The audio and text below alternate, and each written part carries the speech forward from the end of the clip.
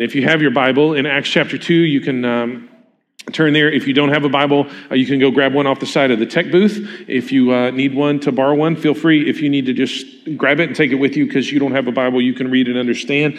It is our gift to you. That's not a problem. As well, if you're a user of the Bible app, feel free to open it right now. You can track along with our live event. You will find the scriptures and sermon notes and other things there as well. Okay? In Acts chapter 2, last week, Cade so graciously volunteered kind of last minute to preach and walked us through when Pentecost came, just so that everybody's on the same page. Jesus has died. He has come back from the dead. He has spent 40 days with the apostles. He has commissioned them back to Jerusalem. He said, you need to be there and waiting on the Spirit, the promise that I've given. They pray.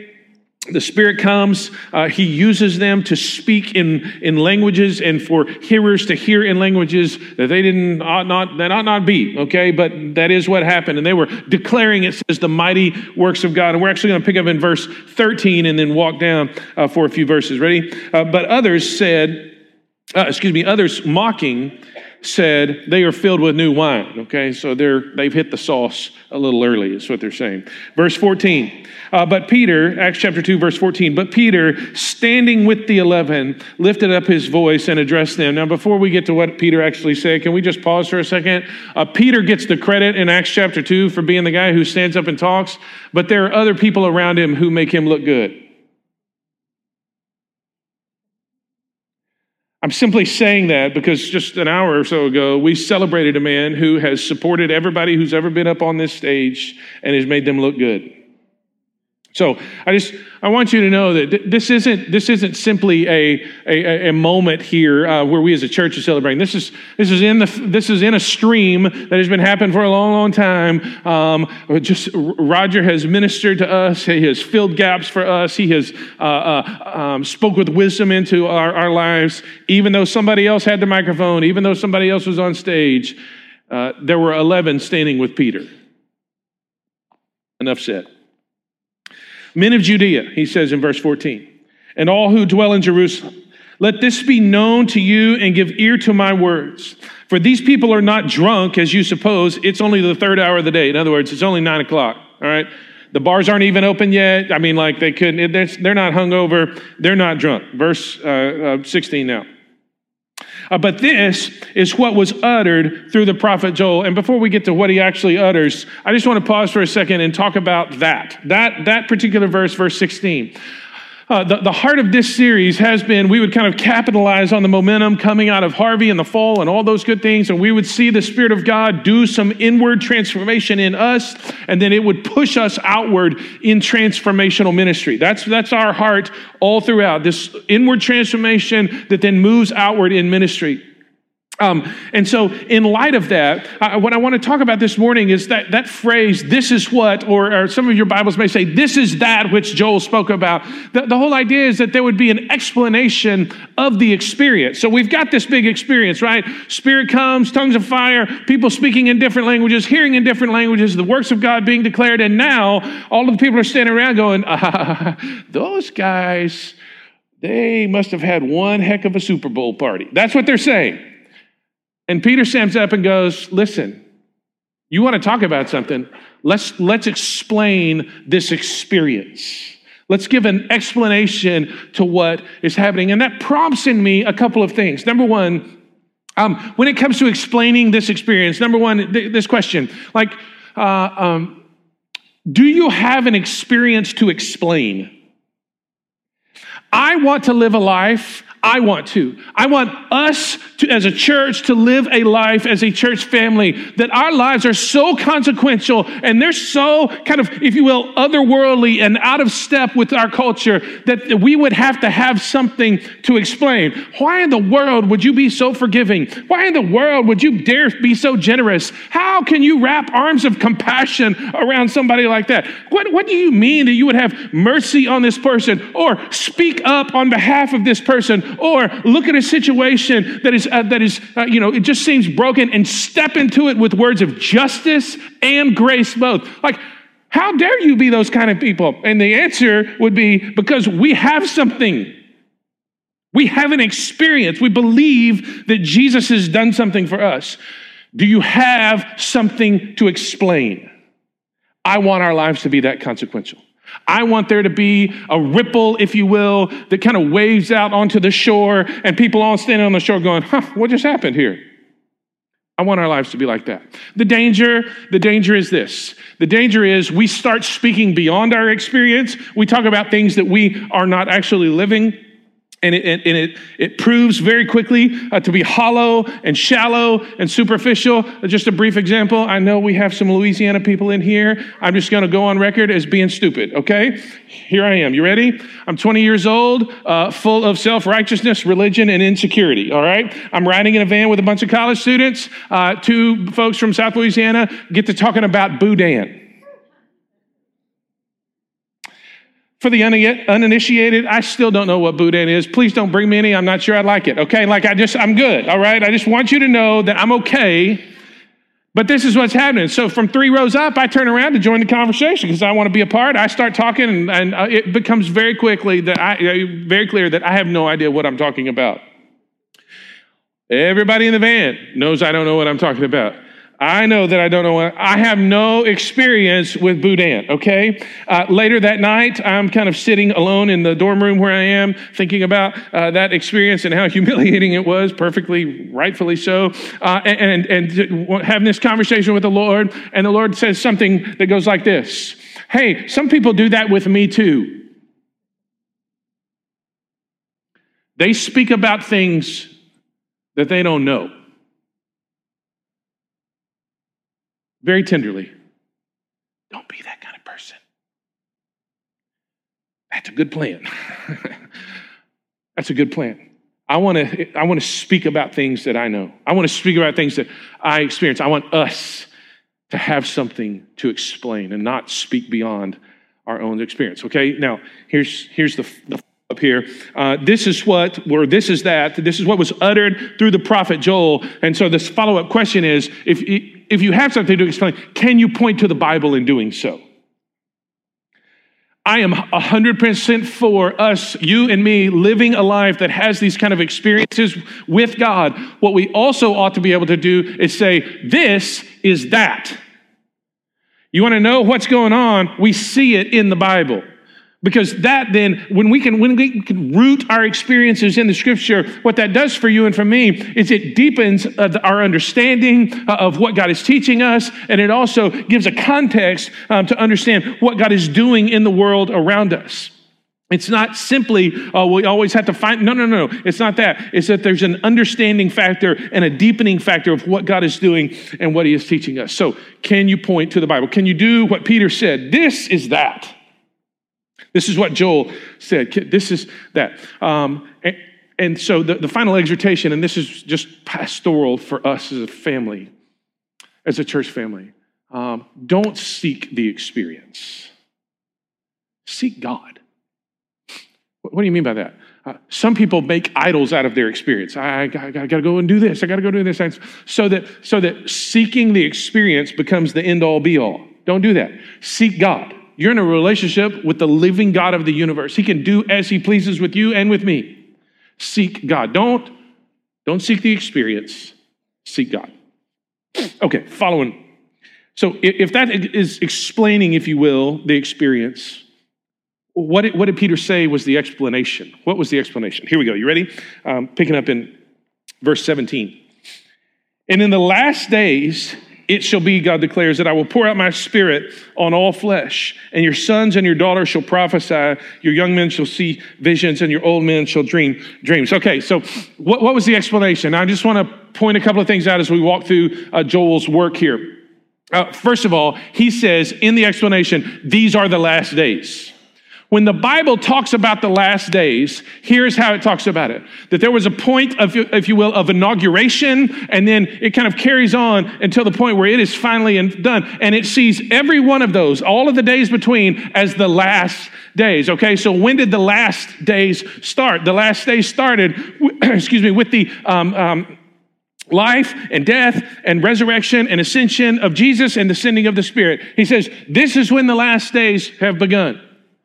And then he looks down the hallway of time, so to speak, and he says, and then there's a time coming when creation will be kind of unrestrained from its groanings, and it will be so, the heaving of creation will be so crazy that stuff will happen out of normal things. Look, if you will, in verse 20, the sun shall be turned to darkness, the moon to blood before the day of the Lord comes, the great and magnificent day.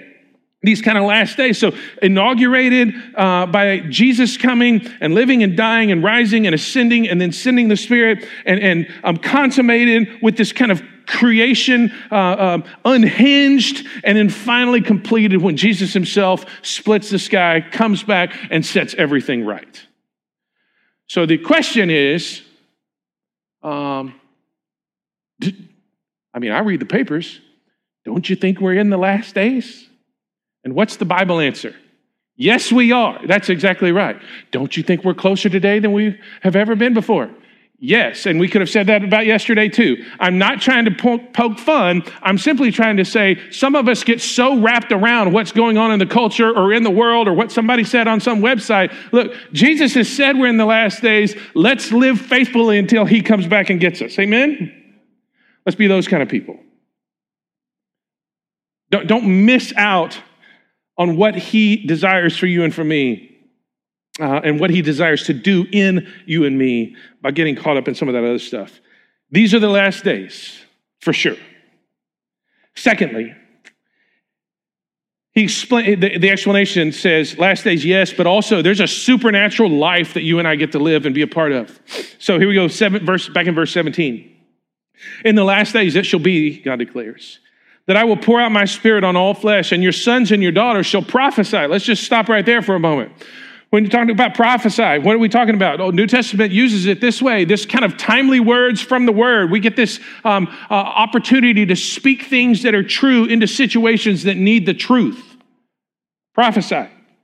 Then he goes on. Your sons and daughters shall prophesy. Your young men shall see visions, and your old men shall dream dreams. That's kind of supernatural insight or experience that happens when people are overcome by the Spirit of God and God speaks to them. People are like, well, visions and dreams, like we read about those, but do those still happen today? The answer is yes, those still happen today.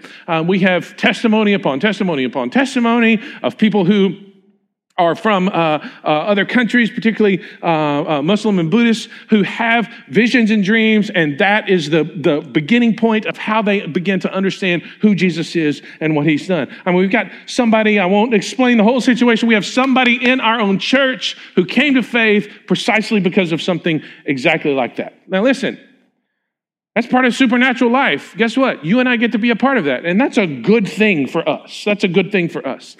And then lastly, he says in verse 19, I will show wonders in the heavens above and signs on the earth below. So you've got these signs and wonders, these miraculous workings of God, things that cannot be explained. And question, does God still do those kinds of things today? What's the answer? Just this morning. How many of you know the name David and Susan Greenlees? They're from Bernie. They're a couple from Bernie that came over and did Harvey ministry like 50 weeks in a row or something crazy. I mean, I'm like, y'all just want to move or something, like we could get you. David and Susan Greenlees.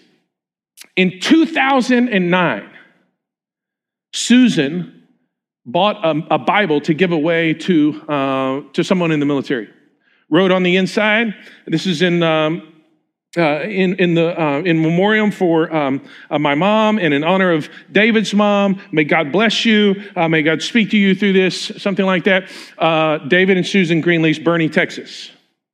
She gets a text last night from somebody sitting at a men's conference. And the guy says, I'm in Bernie because of a Bible. And the guy goes, I don't understand what you're talking about. Somebody provided a Bible to me, and after I retired from the military, it just felt like this is the right place to be in light of what he said. Opens the Bible. There's the inscription. The guy goes, Miss Greenlees, she was like my third grade teacher or whatever it was. Fires off a text. You're never going to believe what just happened. buys a Bible in 2009, gives it away to the military, guy retires from the military, ends up in the same town sitting next to one of her former students, and so that circle could come complete. Let me ask you something. Who does that? The answer is God does that. These supernatural workings that we don't have a natural explanation for. So the question comes, and this is an okay question. I'm really not poking fun. I'm really not. Does that make us charismatic?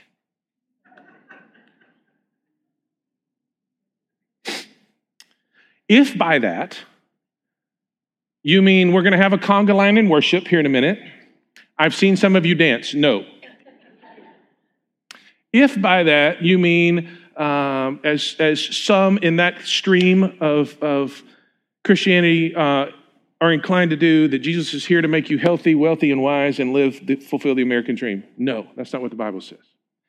If by that you mean a people indwelt by the Spirit of God, gifted by the Spirit of God, empowered by the Spirit of God to see the kingdom of God come, to see darkness pushed back by light, and to see brokenness replaced by wholeness, let me tell you, I'm in. I'm in on that.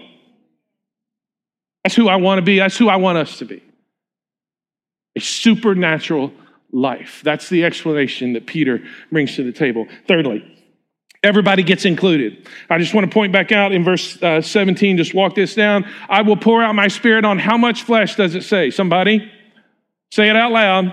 All flesh. I'm going to pour out my Spirit on all flesh. And just in case we don't get it, your sons and your daughters shall prophesy. So men and women are in on this. Your young men shall shall see visions. Your old men shall dream dreams. In other words, folks who are younger and folks who are older, folks who are still working, folks who are retired, the little ones and the big ones, if you will. On male servants and female servants. Why does he specifically call out servants? Because you've got sons and daughters, those people of status, servants, those people of lower status or no status. And then later in Acts chapter 10, just as an expression of this, Peter picks this up when he sees the Spirit come in almost a second Pentecost where the Gentiles get the Spirit just like the Jews did. So, when we say everybody's included, we're talking about men and women. We're talking about young and old. We're talking about those of high society and those of no society. And we're talking about Jews and Gentiles. Religious divisions, Spirit doesn't care. Male, female, gender divisions, Spirit doesn't care. Socioeconomic divisions, Spirit doesn't care. Okay? Age divisions, Spirit doesn't care. What does this mean? What does this mean? Everybody's included. That means that the Spirit and the ministry and the kingdom is for everybody, not just a special class. There's not a person that we know that we can say this of. God can't use them.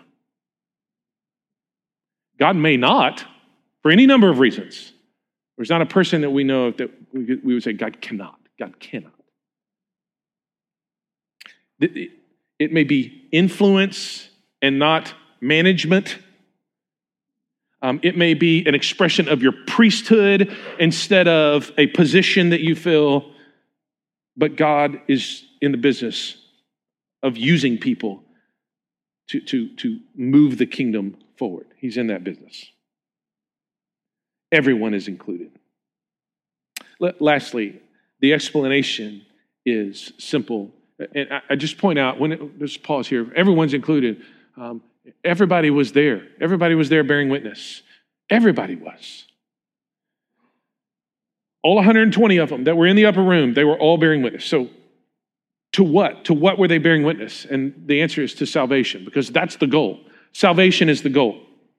He says in verse 21, and it shall come to pass that everyone who calls on the name of the Lord shall be saved. Salvation is the goal, that he desires forgiveness for everyone, and he desires freedom for everyone. He desires to give eternal life to everyone. Salvation is the goal. That's the whole reason. Not just to have a religious moment, not just to have some supernatural experience, but then to send them outward in ministry, inward transformation, and then outward ministry with salvation as the goal. That's the whole point. That's the whole point. What does that mean then? It means then now everyone gets to be a part of telling everyone. Everyone gets to be a part of telling everyone. To tell them what? Well, to tell them this. This story that God is telling, it deserves to be told. This news that God has announced deserves to be made known. What exactly are we talking about? Well, keep reading in verse 22. Men of Israel, hear these words.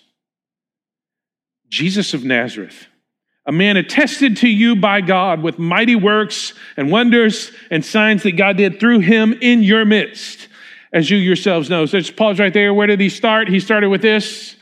You know what kind of life he lived. That's what he's saying. You know the kind of life he lived. Verse 23, this Jesus, by the way, not some other Jesus. No, this Jesus delivered up according to the definite plan and foreknowledge of God. Just pause right there. This was not plan B, folks. This was not plan B. God didn't get caught off guard and then have to fix it. There was no software patch for the universe that God had to plug in when the cross happened. Like, this is all part of his thing. This is what he was doing. According to the definite plan, foreknowledge of God, you crucified and killed by the hands of lawless men. You know what kind of life he lived, and you know what kind of death he died. In verse 24, but God raised him up, loosing the pangs of death because it was not possible for him to be held by it. You know what kind of life he lived. You know what kind of death he died. And we're telling you the human court made one declaration, but God in his power had a completely different verdict. And he raised Jesus from the dead. And Peter's going, and this is what we're here to tell you, folks, is that Jesus has come back from the dead and he has ascended to the right hand. And of this, we are witnesses. And he's going to come on later. We'll look at this next week and say, so in light of that, you need to rethink your thinking. You need to revisit how you understand the world in light of Jesus being alive. Salvation is the goal. Is it a tennis match, a basketball game? What's happening tonight? I can't remember. Golf tournament? Something. At least one person in here is very clear on where they stand. C squared, I see you, baby, representing. You're watching pregame right now. Good.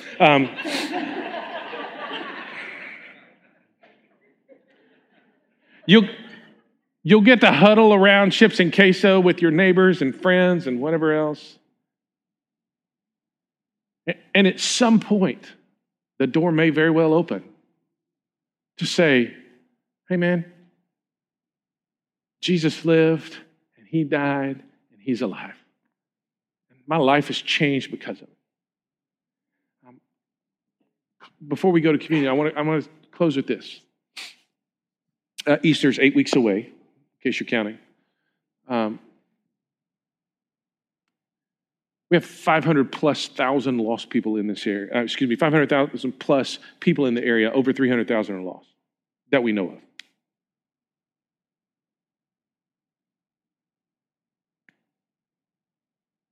So here's what I want to do. For the next 8 weeks, every Sunday, we're going to stop. And we're going to pray specifically for somebody that you know by name who doesn't know Jesus. Why? Because salvation is the goal. We want to see them come into the forgiveness and freedom that we have. So I'm going to invite you to take just a second. Think of that person. Every week we're going to stop and we're going to pray. And then I'm going to lead us in a prayer. It may be somebody very close to you. It may be your neighbor that you haven't spoken to yet. Just take a second. Think about who that is. And now let's pray. If you'll just say their name to the Lord.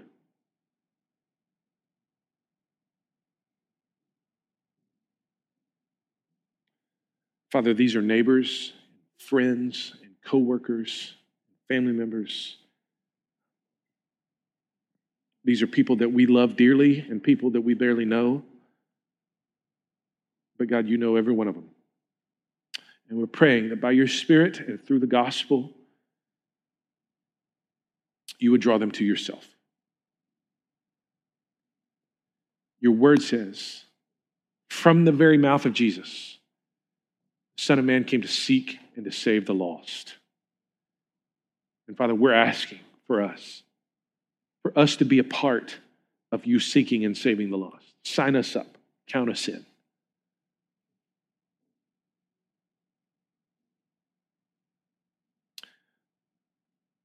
We pray, Father, that for these names, these people, you would lift the veil from their eyes. You would tear down the strongholds of their life. You would allow them to see and so do a work in them that the most natural thing that could happen is that they would come to Christ.